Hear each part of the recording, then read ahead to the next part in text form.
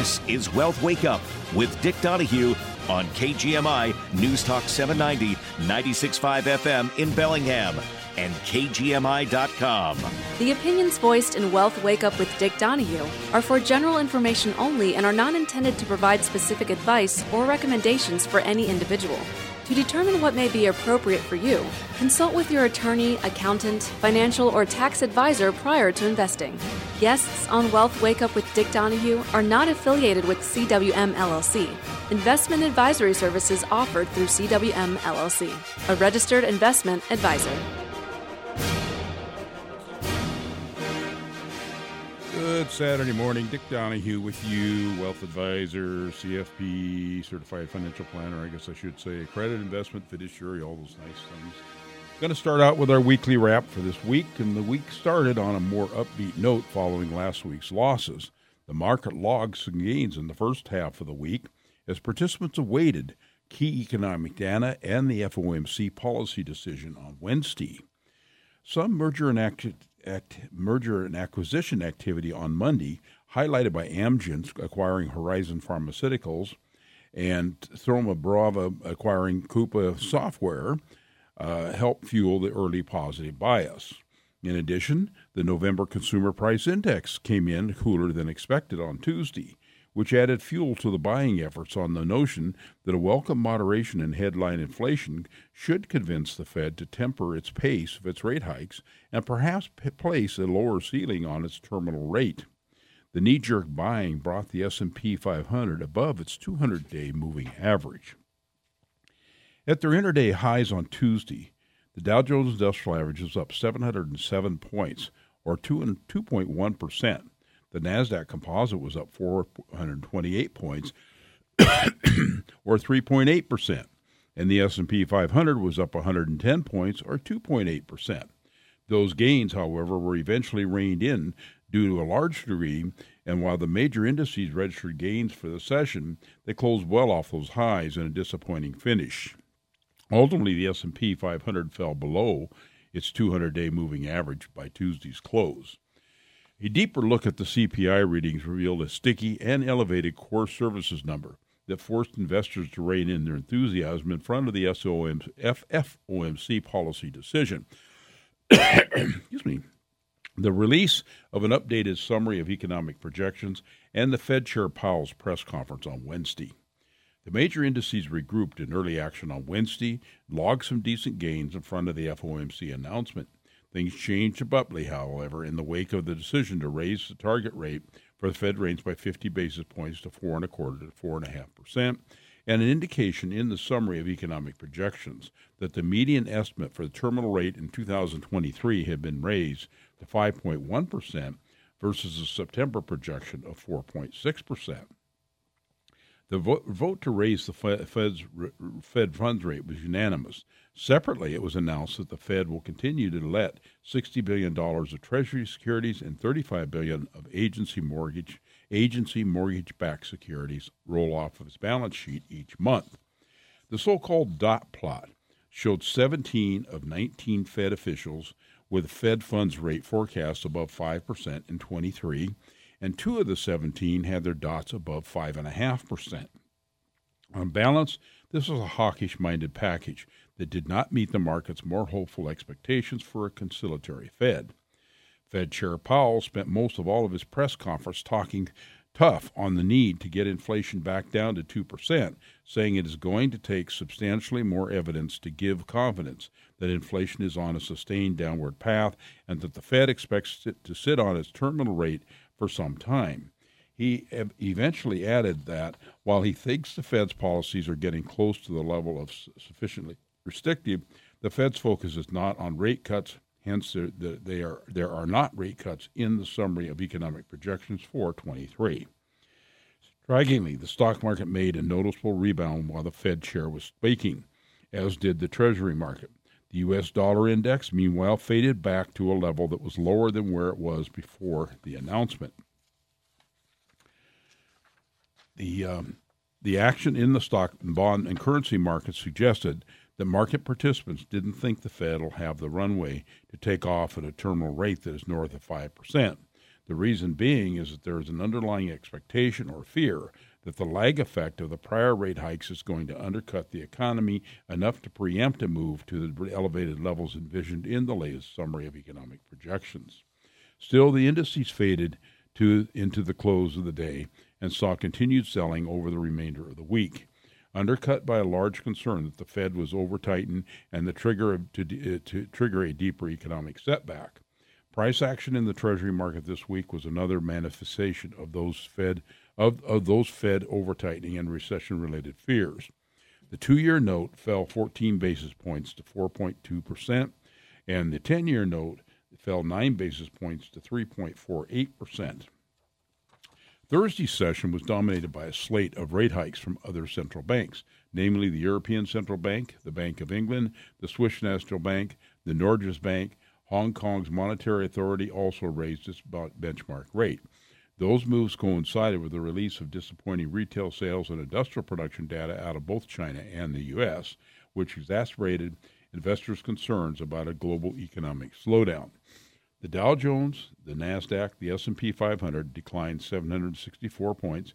The Dow down 764 points, the NASDAQ down 360, and the S&P was down 99, respectively, during Thursday's retreat. The direct connection to stock prices is that 23 earnings estimates are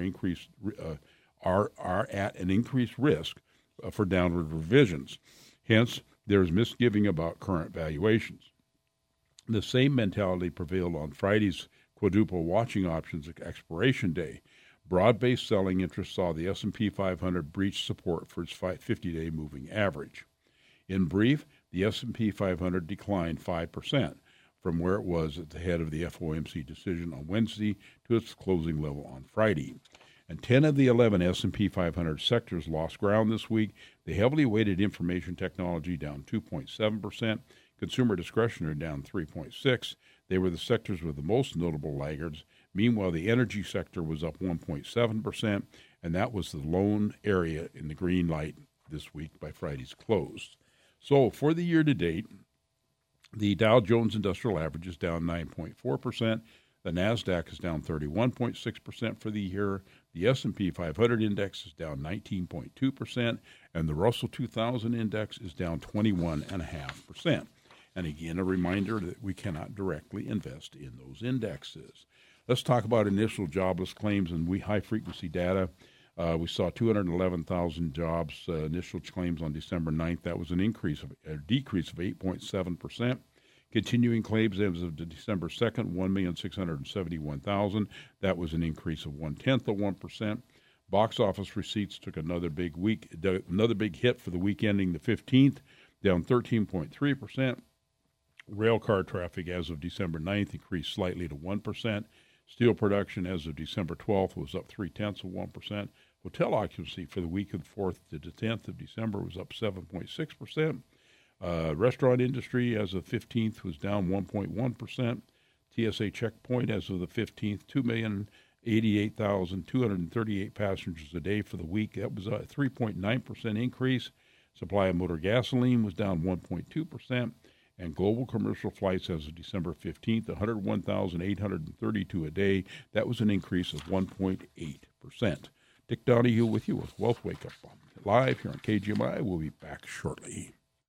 This year, you should give your family the peace of mind that comes with a comprehensive estate and retirement plan.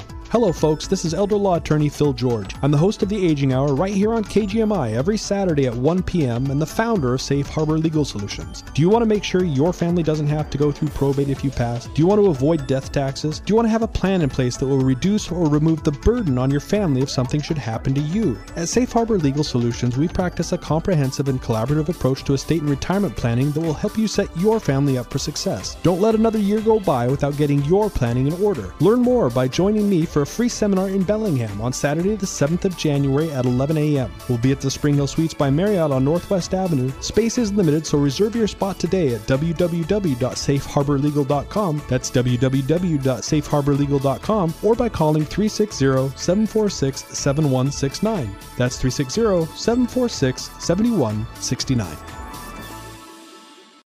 Dr. John's Auto Clinic, located in Bellingham on Kentucky Street, is here for your auto repair and service needs. Trusted and affordable auto repair in Bellingham for over 25 years. Ask about their oil change and maintenance inspections. You can hear Brian from Dr. John's Auto Clinic every Saturday on In the Shop on News Talk 790 KGMI. Or check out Dr. John's Auto Clinic at djautoclinic.com. And on Facebook for the latest in auto repair news. Dr. John's Auto Clinic, reliable, honest, and a part of this community for over 25 years. We don't have the usual traffic jams that they have in the big city, but sometimes things happen to snarl everything up. Depend on KGMI to keep you cruising to your destination with KGMI traffic alerts.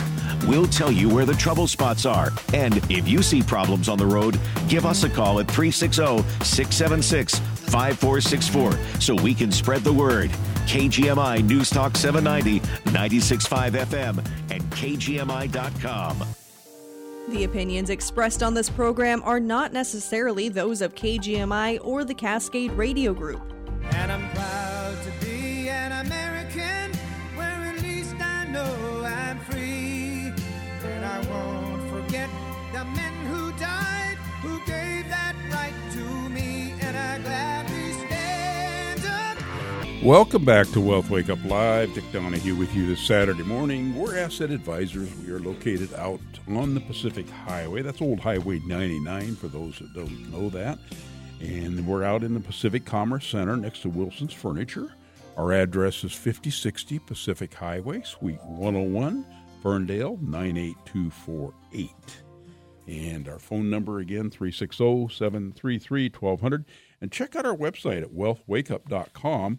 You can go on there under podcasts, and you can hear these shows or replays for these shows in case you miss us. So just as a little FYI, and under Insights, you can go under and we post a lot of information during the week. Our research team does information on a lot of the market outlooks and things like that. So there's some interesting stuff every week that's kept up to date under Insights, and that's at wealthwakeup.com. Well, it's getting down close, but we still got a couple of weeks, so we're going to throw this in here. Let's talk about a few year-end tax and financial planning opportunities. So, in 21, there was a significant amount of uncertainty about the tax law. We didn't know whether President Biden's sweeping tax proposals would pass. There were some of them that were really, we thought, very interesting and also very scary. But as we sit down to gather our thoughts for year-end planning of this year, it strikes us how much of last year's proposed changes did not come to pass. And the reality right now is we continue to have historically low interest rates, and federal tax rates at least, not interest rates, but federal low tax rates, and various planning opportunities that are available. So let's talk about a few of those. Year-end planning for retirees provides a chance to identify available avenues to think strategically, lower your taxes for this year, for next year, and maybe for your lifetime. So number one, consider tax loss sales. At year-end, tax loss selling may work to your benefit. When you have a year like we've had this year, where markets have been down sharply, you may very well have positions in your taxable accounts that are now at a loss. And if you sell any losing holdings in your portfolio, those losses can be used to offset equivalent amount of capital gains. So if you have more losses than gains, you can also take up to $3,000 annually to offset income. So you can take that additional $3,000. Your losses don't expire if they're not used in the year that they were harvested. Over time, good planning can help you amass a war chest of losses, and you can utilize them strategically to offset gains in the future, allowing for tax-free income. So when harvesting losses, however, be aware of what we call wash sale rules, where you can't buy back the same stock within 30 days. And then number two, keep an eye on your mutual fund and capital gains distributions. If you hold mutual funds in a taxable account, keep in mind that even if your accounts are down in value for the year, you could potentially end up owing taxes on capital gains distributions.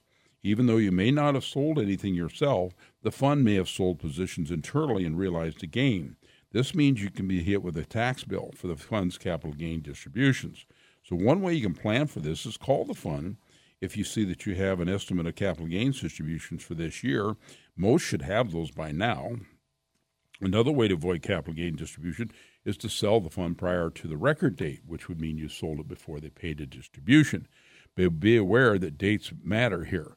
Lastly, to avoid the tax bill on passed along gain, You can offset the gain with any losses you may have harvested, as we talked about with taking tax loss harvesting. Little hint, consider holding mutual funds inside your retirement accounts where capital gain distributions aren't going to be subject to tax. Hold more efficient investments such as individual securities or index funds inside your taxable accounts to avoid large taxable surprises at the end of the year. As far as those funds going ex-dividend or having paid dividends, most of the funds will have paid their dividends by now, but it is something you can check on. The third thing is Roth conversions. With a Roth IRA, qualified distributions provide tax-free income. Any earnings are tax-free, and there are no RMDs or required minimum distributions during the original owner's lifetime. Partial Roth conversions allow you to get more of your assets into a forever tax-free side of your balance sheet. If you're unable to contribute to a Roth IRA during your working years due to this income limits, know that there are no such limits on Roth conversions. Neither is there a requirement for earned income like there is for Roth contributions, so making them worth analyzing for retirees. And Roth conversions do not have to all be done. Doesn't have to be all or none. You can do a partial conversion if you choose to. And with a Roth conversion, you transfer money from a traditional IRA into a Roth. This causes an immediate tax liability. So when you do that conversion, you are going to have to pay taxes on it. However, when you're looking at the year like 22, with markets that have declined more than 15% on average, converting while accounts are down in value will allow future appreciation on the conversion to be forever tax-free. But like anything related to retirement accounts, consider it carefully.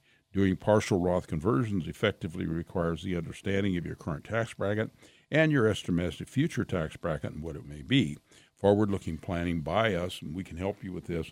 We have a program. We can actually go in and stick your account values in, and we can scan your tax return that you have, and we can go in and help do some what-ifs for you. So you can always give us a call. We're happy to run those type of things for you. The next thing, number 4 here is to max out all your retirement savings opportunities. Have you already maxed out your contribution to 401k? You believe you have no additional opportunity to plan for in this year, but you can defer up to $20,500 in your 401k, your 403b, your 457. Plus, if you're over age 50, you can put away additional $6,500.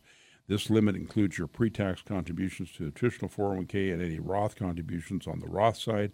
So anyway, if you're over 50, that means that you can put away a total of almost $27,000. You can put away a total of $27,000. But there is something that higher to income earners may want to consider if they would like to place for additional savings. Some plans let you exceed the $20,500 limit with after-tax contributions. If your plan allows you to contribute after-tax money, not to be confused with Roth conversions, they are subject to the contribution limits. So again, you do have Roth contributions are subject to the same limits, but if you can put away after-tax money in the plan.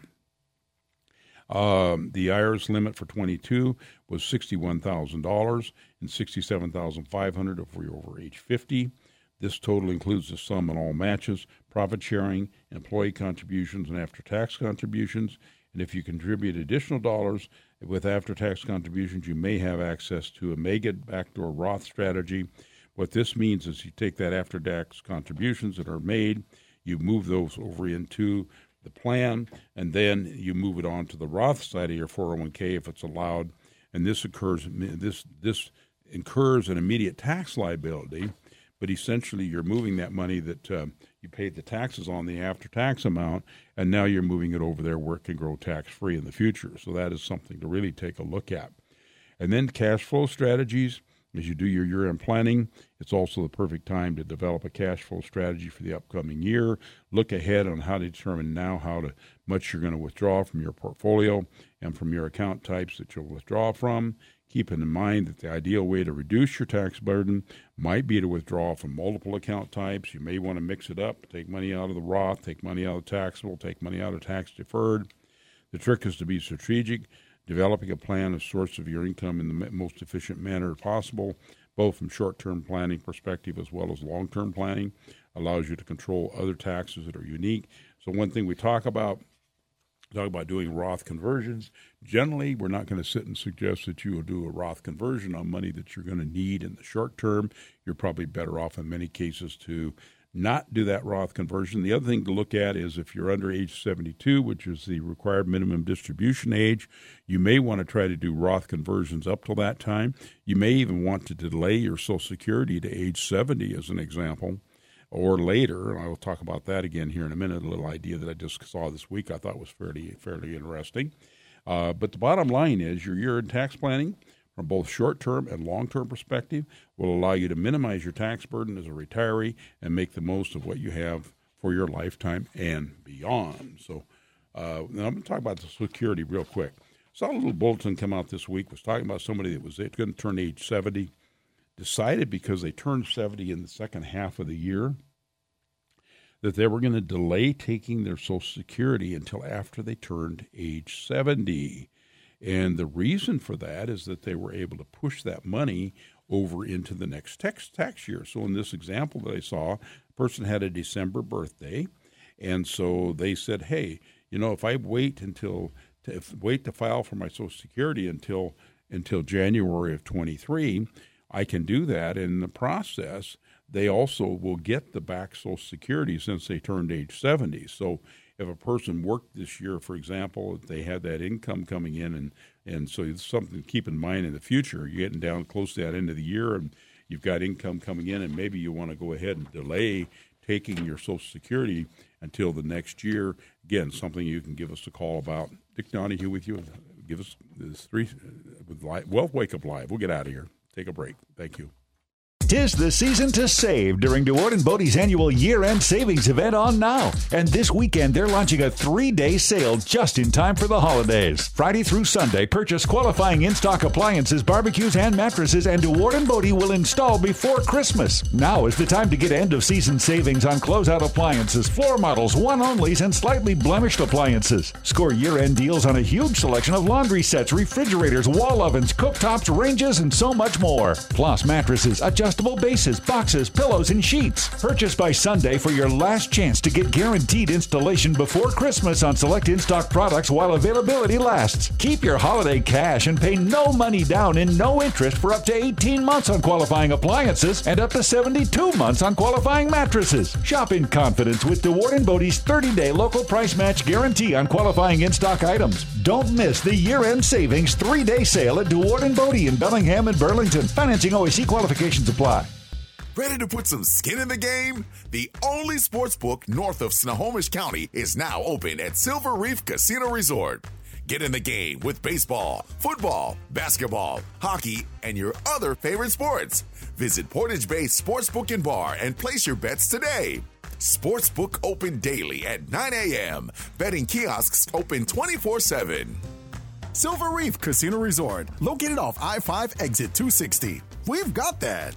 At Silver Reef Casino Resort, we've got that. Escape the hustle and bustle of the city and get ready for a fun and relaxation-filled getaway. Luxury hotel rooms? Yep. Championship golf? Mm-hmm. Top-rated casino with all the best slots and table games? Yes and yes. World-class dining at the region's best and Wine Spectator award-winning steakhouse? Yes, please. The total package is only missing one thing. You. Silver Reef Casino Resort, located off I-5 exit 260. We've got that. There's a lot going on right now, and broadcasters are on the ground covering all of it, bringing you the weather, the traffic, and breaking news, all while entertaining you 24 hours a day. Someone needs to tell you what's going on around the world and in our hometowns. And that someone is us. We are free radio. We are always there. We are broadcasters. Visit wearebroadcasters.com for radio to 52886 to learn more. Furnished by NAB and this station. The latest local news and important topics of the day from the West Mechanical Studio. Don't worry about your furnace on the coldest days of the year. Talk with West Mechanical, your independent Trane dealer, about replacing your old inefficient furnace with a Trane comfort system today. Find them at westmechanical.net. Get the latest news and information 24/7 with KGMI News Talk 790, 96.5 FM in Bellingham and KGMI.com. CBS News Brief. The House committee investigating the Capitol riot is wrapping up. CBS's Catherine Herridge on what happens now. There are new reports. The House January 6th committee is preparing to recommend criminal charges against former President Donald Trump. The select panel is meeting publicly for the last time Monday. Elon Musk suspended several journalists' Twitter accounts 2 days ago. Now, after a Twitter poll, he's decided to let them back on. Our Mara Rubin with more. He suspended the accounts earlier this week after he accused the journalist of endangering his family by sharing his location in real time. He posted the Twitter poll last night and shortly after midnight reinstated the accounts. Starbucks workers across the country are on strike as they continue their efforts to unionize. All the workers that are out here were scheduled to work through this weekend, and we're deciding we're not going into work. More than 1,000 baristas at 100 stores are taking part in the second major strike in a month. CBS News Brief. I'm Stacey Lynn. 'Cause there ain't no doubt I love this land. God bless the USA. Welcome back to Wealth Wake Up Live. Dick Donahue with you this Saturday morning. You know, we talk a lot about, especially with our clients, when we're sitting there talking about asset allocation and where to put our money and changes in the markets. And we do the Morningstar style box a lot, and there's 9 little squares in the box. And then the top end, you've got your large companies that are over $10 billion in size. And the mid caps are between 2 and 10 billion. The small companies are less than 2 billion in size. And then the upper right-hand corner, you have what you call your growth stocks, which typically we describe as stocks where companies are putting most of their money back into the companies for expansion. And on the left-hand corner, you have your value stocks, or what we call your dividend-paying stocks. And those upper right-hand growth stocks have been dominated in the last 10 or 15 years by what we call the FANG stocks. But we've seen that investors are calling a timeout. And some investors, this year's rout in the high-flying tech stocks, which is what we're talking about, is more than a bear market. It's the end of an era for a handful of giant companies such as Facebook, parents Meta Platforms, Amazon, etc. Those companies, along with Apple, Netflix, Google, parent Alphabet, are known as the FANGs. So you got Facebook, Apple, Amazon, Netflix, and Google, and Microsoft. Usually we add in and Microsoft at the end. They've led the move in the digital world and helped power a 13-year bull run. But history shows that market leaders of one era almost never dominate in the next one. And there are early signs that a shift is already underway. Growth has slowed and evaporated for Netflix and Meta, which, while the sheer size of Amazon, Apple, and Alphabet means that they are unlikely to provide the huge returns in the future that they did in the past. So if indeed it's the end of a cycle for these companies, where are we heading? Well, the outbreak of coronavirus pandemic in early 2020 rocked the whole stock market. After a blink and you missed it, plunge, indexes came roaring back. Large cap technology stocks, including the FANGs, led the way as lockdown consumers ordered goods from Amazon, subscribed to Netflix to watch Tiger King, and spent hours scrolling through Facebook and searching on Google using iPhones. But investors are reassessing their long-term potential now that societies have reopened. Higher interest rates around the world have dampened risk appetites. And one of the biggest draws for investors has been the supercharged growth rates that technology companies offered. Now the growth stocks look more pedestrian. Superior sales growth, the characteristic most associated with large-cap tech stocks, has vanished, at least for this year.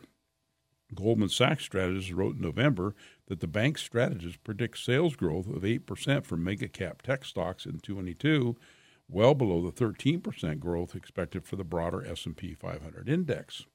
And while Goldman does expect tech companies to deliver faster sales growth than the benchmark next year and in 2024, the gap is much smaller than the average has been in the past decade, according to Goldman Sachs.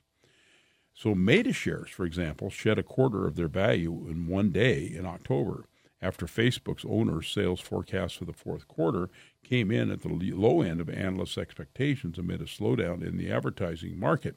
Amazon.com slumped 7% a day later after projecting the slowest holiday quarter growth in the firm's history. For example, the past stock market stars, the example of the past is sobering. Cisco Systems, Intel Corp leaders in the dot-com boom of the late 1990s, have never climbed back to their highs that they reached in 2000, while it took the NASDAQ 100 index 15 years to surpass its 2000 peak. And Apple, which is the world's largest company with a $2.3 trillion market value, has held up the best of this year's bear market, falling 20%. The stock has been bolstered by the company's cash pile of about $170 billion, marketable securities, and the demand for its latest iPhones. The other stocks in the FANG group have fallen more, ranging from Alphabet's 36% drop and 66% plunge of Meta. Even the declines that the group still accounts for are more than 10% of the S&P weighting, so subpar performance in coming years will be a big drag on the market. Basically what we're saying is the FANG stocks make up more than 10% of all the capital weighting of all the S&P 500 companies. And the pain and technology stocks look set to continue for this next year. Analysts see profits for the industry contracting by 1.8% next year, compared with an expected growth of 2.7% for the broader U.S. market, according to data compiled by Bloomberg Intelligence. And faced with higher costs of borrowing, rising inflation, investors are becoming more exacting in terms of which companies they're willing to back. Big capital projects or unproven technologies such as Meta's bet on the metaverse haven't gone down well. A basket of money-losing tech stocks compiled by Goldman has plunged nearly 60% this year. And 2 years ago, we would have thrown a dart at the FANG dot board, and we would have pretty much come up a winner, right? But do we just blindly throw money into the ETF that just buys nothing but FANG? That's probably not going to work anymore. So something for you to think about. Markets change, directions change, but what's doing well changes. And coincidentally, we sold a big share of our growth portfolios back in May of this year when we went through some of those down markets early in the year. We moved more over to the value side, more of the dividend side. We've continued there. And when I talk about that Morningstar style box, it's interesting because we talk about the 13-year run that basically made that the large cap growth stocks look really good and value did okay, but not as good. And then, it pulls a lot of people over there. They're saying, well, I want those 15% a year gains instead of those 9% a year gains.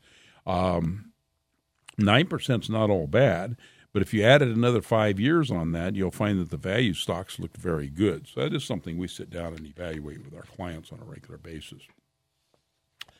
And talking about rates of return and stuff, we saw that Morningstar came out, and they see a safe retirement withdrawal rate raising to 3.8% from 3.3%. So what are we talking about? People are retiring, wondering how much money they can take off their portfolios. And things are looking up for those that are close to retirement, according to Morningstar report that was published this last Monday. With the outlook improving for stocks and bonds next year, the percentage of nest egg that retirees can safely start withdrawing from savings was increased to 3.8% from 3.3% in 2021. That may seem strange with inflation still high, recession fear is growing, and many portfolios down double digits this year. But with market battered, there are better odds that the future assets returns will improve, feeding into the rational that's higher withdrawal rate. So Morningstar's investment management's 30-year return forecast for U.S. large-cap growth stocks, that's back to that upper right-hand corner again, is now 9.65%. That's up from 6.25% in 21. And U.S. investment-grade bonds are expected to return about 4.5%.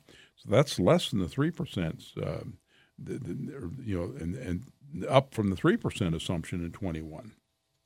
And long-term inflation is also risen to 2.84% from 2.21. So they expect inflation to be higher, but they're also saying you think you can withdraw bigger money.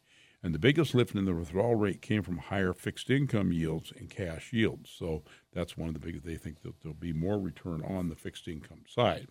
And the safe withdrawals may be higher, but there's a rub. Rising interest rates plummet both stocks and bonds this year. So while the new rate is higher, the dollar amount they're taking from savings is likely to be lower. So a report uses an example of a retiree with an $800,000 portfolio split evenly between stocks and bonds. If that person used the 3.3% starting withdrawal rate in 2021, they would have drawn about $26,400 in the first year of retirement. If the retiree waited until October 1st to retire of this year, the balance would have been $640,000. So this means that $800,000 went to $640,000. As a result, the starting rate would be 3.6% withdrawal, or $24,200 or $320. So the revamped rule long-standing personal rule of finance thumb of starting percentage assets a retiree could safely take from a plan was 4%. In subsequent years, that amount would be adjusted for inflation. In reality, spending in retirement doesn't allow a straight line. Generally, spending is higher in early retirement years, drops as people move into their mid-70s and 80s, putting aside what can be high-end life costs as well. Most retirees don't increase their spending in line with inflation.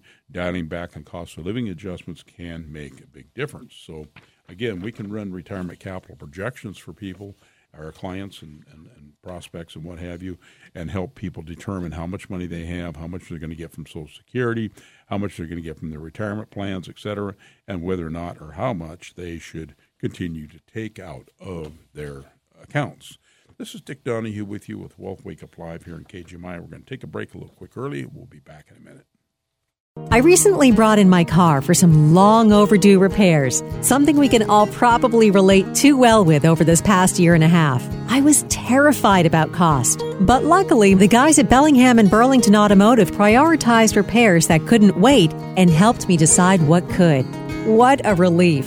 Bellingham and Burlington Automotive, professional ASE certified techs and expertise in foreign and domestic vehicles. Learn more at BellinghamAutomotive.com or BurlingtonAutomotive.com. This year, you should give your family the peace of mind that comes with a comprehensive estate and retirement plan. Hello, folks. This is elder law attorney Phil George. I'm the host of the Aging Hour right here on KGMI every Saturday at 1 p.m. and the founder of Safe Harbor Legal Solutions. Do you want to make sure your family doesn't have to go through probate if you pass? Do you want to avoid death taxes? Do you want to have a plan in place that will reduce or remove the burden on your family if something should happen to you? At Safe Harbor Legal Solutions, we practice a comprehensive and collaborative approach to estate and retirement planning that will help you set your family up for success. Don't let another year go by without getting your planning in order. Learn more by joining me for a free seminar in Bellingham on Saturday the 7th of January at 11 a.m. We'll be at the Spring Hill Suites by Marriott on Northwest Avenue. Space is limited, so reserve your spot today at www.safeharborlegal.com. That's www.safeharborlegal.com, or by calling 360-746-7169. That's 360-746-7169.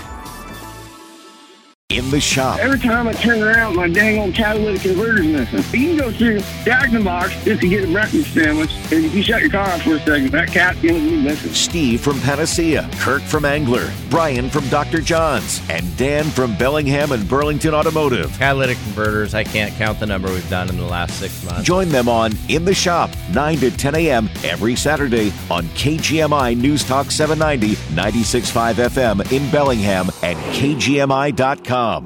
12 Days of Christmas at Bellingham Coin Shop is back. Thousands of dollars worth of prizes ranging from gold, silver, and even cash. All you have to do is stop by their store on Cornwall to enter. No purchase necessary. They'll be doing a live Facebook drawing every weekday at 6 p.m. for the winners. It's all courtesy of the Bellingham Coin Shop, and it's just in time for Christmas. Come find your hidden treasures by visiting us at the Bellingham Coin Shop on Cornwall Avenue in Bellingham and at BellinghamCoin.com. If tomorrow all the things were gone, I'd work for all my life, and I had to start again. Just my children and my wife. Welcome back to Wealth Wake Up Live. Dick Donahue with you this Saturday morning here on KGMI. Got questions for me? You can always give me a call, 360-733-1200. Well, we talk a lot about inflation. Boy. And talk about the use and abuse of inflation history. And George Santayana used to famously observed that those who cannot remember the past are condemned to repeat it. But allow me to offer a corollary. Those who misremember the past may be led into error by misreading history. Case to point, many observers of the U.S. Federal Reserve current policy predicament, which is similar to the predicament that was faced other central banks around the world, have drawn parallels to the problems with Chair Paul Volcker that the Fed faced in the early 1980s. The implication, if you buy the parallel, is that bringing inflation to heel will require much higher interest rates, a lot of pain, and probably a deep recession. And to be sure, parallels do exist. U.S. inflation over the last 18 months or so has been the highest since the Volcker era. The public has been greatly distressed by rising prices, as it was back then, making inflation the number one economic problem. And as in the 1970s and early 80s, the economy has been buffeted by a series of adverse supply shocks to food and energy prices. But comparing current Fed Chair Powell's task to Volcker's reveals that the differences are greater than the similarities, and all of them make Powell's job relatively easier. So let's start with the obvious, but not much ignored fact. Today's inflation problem in the U.S. is relatively recent, dating only from the spring of 21. In February of 21, the 12-month CPI inflation was 1.7%, but by the end of May, it had reached 5%. In contrast, when Volcker took the reins of the Fed in August of 79, the U.S. had already experienced nearly 15 years of high inflation. And he settled into his new office. The headline inflation was a stunning 11.8%, having been above 5% since April of 73 and more than 8% since September of 78. Higher inflation had become deeply ingrained in Americans' business plans and popular psychology. Surveys showed that people expected 8 to 10% inflation to persist for years. So that brings us to the second big difference. Inflation expectations today are remarkably well contained. In fact, they're nearly consistent with the Fed's 2% target for personal consumption expenditures PCE price index.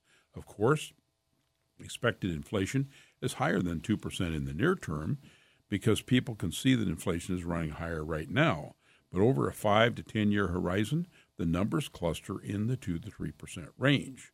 This matters a lot because inflation expectations tend to become embedded in wage settlements, interest rates, and household and business plans. And once they rise to high levels, as they had for the Volcker in 79, it can be hard to bring them down, at least for now. But basically, Powell doesn't face that problem at this time. And third, consider the different microeconomic conditions under which Powell and Volcker embarked on their disinflation campaigns. In August of 79, at the start of Volcker's tenure, the U.S. employment rate was 6%. That wasn't so bad. Perhaps by May of 80, after a short but sharp recession in 1980, it was up to 7.5%. But the Fed under Powell came late to the fight against inflation, for which it was justifiably criticized. But when it finally started raising interest rates in March of 22, the unemployment rate was at a historic low of 3.6%, and recent rates for job payroll creation of more than 500,000 a month. To put that last number in perspective, the number of new jobs needed to hold unemployment rate steady is probably around 75 to 100,000 a month. That means the U.S. had a tight and become booming labor market in March of 22, and it still does. It also means that tightening monetary policy today can drive monthly job creation rates all the way down to the 0 to 100,000 range, and the unemployment rate up to 4.5% or so without causing terrible hardship. And if the Fed can achieve their outcome, which will admittedly require skill and some luck, observers will declare that Powell and his colleagues have achieved an economic soft landing, and Volcker was afforded no such luxury. And finally, we need to mention that the most glaring difference of all, the Volcker disinflation effort, chopped 9 to 10 points off the peak CPI inflation rate, depending on whether you measure it by core or headline inflation, whereas Powell's focus is focused on core PCE, which peaked at 5.4% in February and March. Today's Fed wants to drive that number down to 2%, a drop of only 3 to 0.4 basis points or percentage points. It's no trivial task, but it's much lighter lift than Volcker Fed had. Furthermore, today's Fed is already getting some help from the supply side as disruptions to supply chains ease. And for all of these other reasons, Volcker and his colleagues never gave a moment's thought to engineering a soft landing. It simply was not in the realm of possibility, whereas Powell and his colleagues are dreaming about a soft landing every night. So quite a difference in where the two Feds are and what their abilities are to try to make some changes. Okay, we're seeing that corporate America also, they're buying back fewer shares as recession fears rise. We saw U.S. companies are cutting back on their share buybacks to conserve cash in the face of economic uncertainty, which threatens to add another weight to this equity market's attempted rebound. The S&P 500 index firms bought about $200 billion of their own shares during the third quarter, marking the slowest quarter for repurchase since the middle of last year, and coming in roughly 25% below the levels seen in late 21 and early 22. This is according to Bloomberg. The pullback chips away at what had been a major force in lifting the stock market over the past 2 years as corporations use surging profits to buy back their own shares. If the trend continues, it would create another headwind for the S&P 500, which is down about 16% this year. The buybacks can be a significant driver for market returns, especially large cap sector. This will be another component of softer returns for next year. And the communication services industry was among the biggest decliners in share repurchase during the third quarter, with companies such as Facebook seeing revenue drop as businesses scale back their digital advertising. Consumer discretionary and technology companies, including Amazon and Microsoft, also reduced their buybacks, outweighing an increase from the energy sector. And the moves reflect mounting anxiety that growth will stall again because of the Federal Reserve's most aggressive interest rate hikes since the 1980s.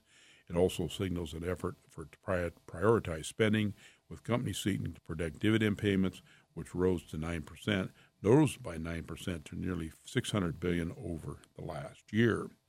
And buybacks are less disruptive because cost than headcount. And when you're going to kind of a storm that you haven't seen before, you don't want to spend all your fuel before you can see the shore. That will say that we expect that we will continue to see some cutbacks. Well, for Christmas, maybe we want to consider a rack of ribs. If you're looking to avoid inflation's pinch, forget about ham and turkey this Christmas. Instead, reach for the ribs. Turkey has been hit by the worst bird flu outbreak ever, limiting supply, sending prices soaring during the year-end holidays. It's also helped drive up the price of ham, the other traditional holiday protein, as shoppers look for alternatives. Meanwhile, cuts of pork that don't require as much processing, such as ribs, have seen plentiful supply and falling prices. Chicken prices, while higher in recent years, have also started to cool off. And businesses are preparing for sticker shock. The supplier for restaurants and grocery stores, for the first time, are promoting whole chickens to customers for holiday meals, in part because it says that ham prices have jumped 15% from a year earlier. They're also advertising a 10-bone pork wrap as a less expensive option. Ham prices rose in November for the fourth consecutive month, jumping 7.8% from a year earlier, according to data released Tuesday from the U.S. Department of Labor. Prices for the poultry category, that includes turkey, surged nearly 18%. The most recent increase came on top of protein costs across the board during the pandemic, as high fuel feed costs and labor shortages throughout the supply chain drive up prices. And while core inflation is slowing, food inflation seems to be sticking around. So low supply is contributing to higher prices. Ham inventories in the U.S. cold storage facilities in October were at their lowest level for any month since 2006. Pork production is also down 3.2% for the year through December 10th, according to the U.S. Department of Agriculture. At the same time, the U.S. has sent 9% more ham to Mexico. This is an estimated fifth of the total U.S. ham supply that's going across the border. And turkey supply is also low. Many have been taken out of the cold storage as bird flu kills millions of birds. Several of the most recent outbreaks have been in turkey farms in South Dakota and Iowa, further limiting availability. And to be sure, retailers are offering some discounts on center-of-the-plate portions such as ham and turkey in efforts to lure shoppers. That means consumers should be able to find relative bargains, especially if they're shopping this coming weekend. The price declines won't be as generous all the way through the period of time. So might be looking, like I said, maybe it's a great time to be out there looking at ribs. Dick Donahue with you with Wealth Wake Up Live here on KGMI. We're going to remind you, don't forget about our live show, or our live shows here, of course, on Saturdays. We will be here next weekend. Not sure what the Sunday show will be on the 25th, whether it's going to be pre-recorded or as usual, or whether we're going to be having music. I had talked to the station, but I don't know. I have an answer to that. But don't forget our show tomorrow morning at 9 o'clock. We had some really interesting market reports come out this week. We'll do an in-depth report on the Fed meeting that came out Wednesday and bring you up to date on that information. So anyway, we thank you for being with us, and we hope that you have a great week. And if you got questions for us, always give us a call, 360-733-1200. Thanks for listening.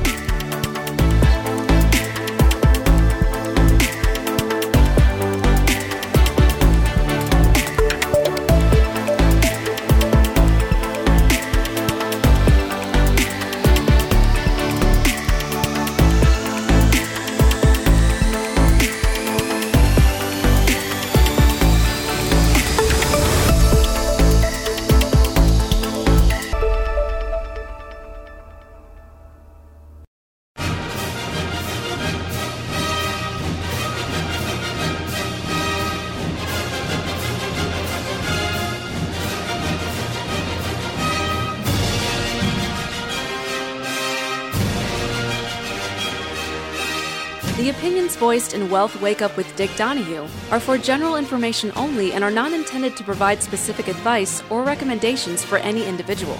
To determine what may be appropriate for you, consult with your attorney, accountant, financial, or tax advisor prior to investing. Guests on Wealth Wake Up with Dick Donahue are not affiliated with CWM LLC. Investment advisory services offered through CWM LLC, a registered investment advisor.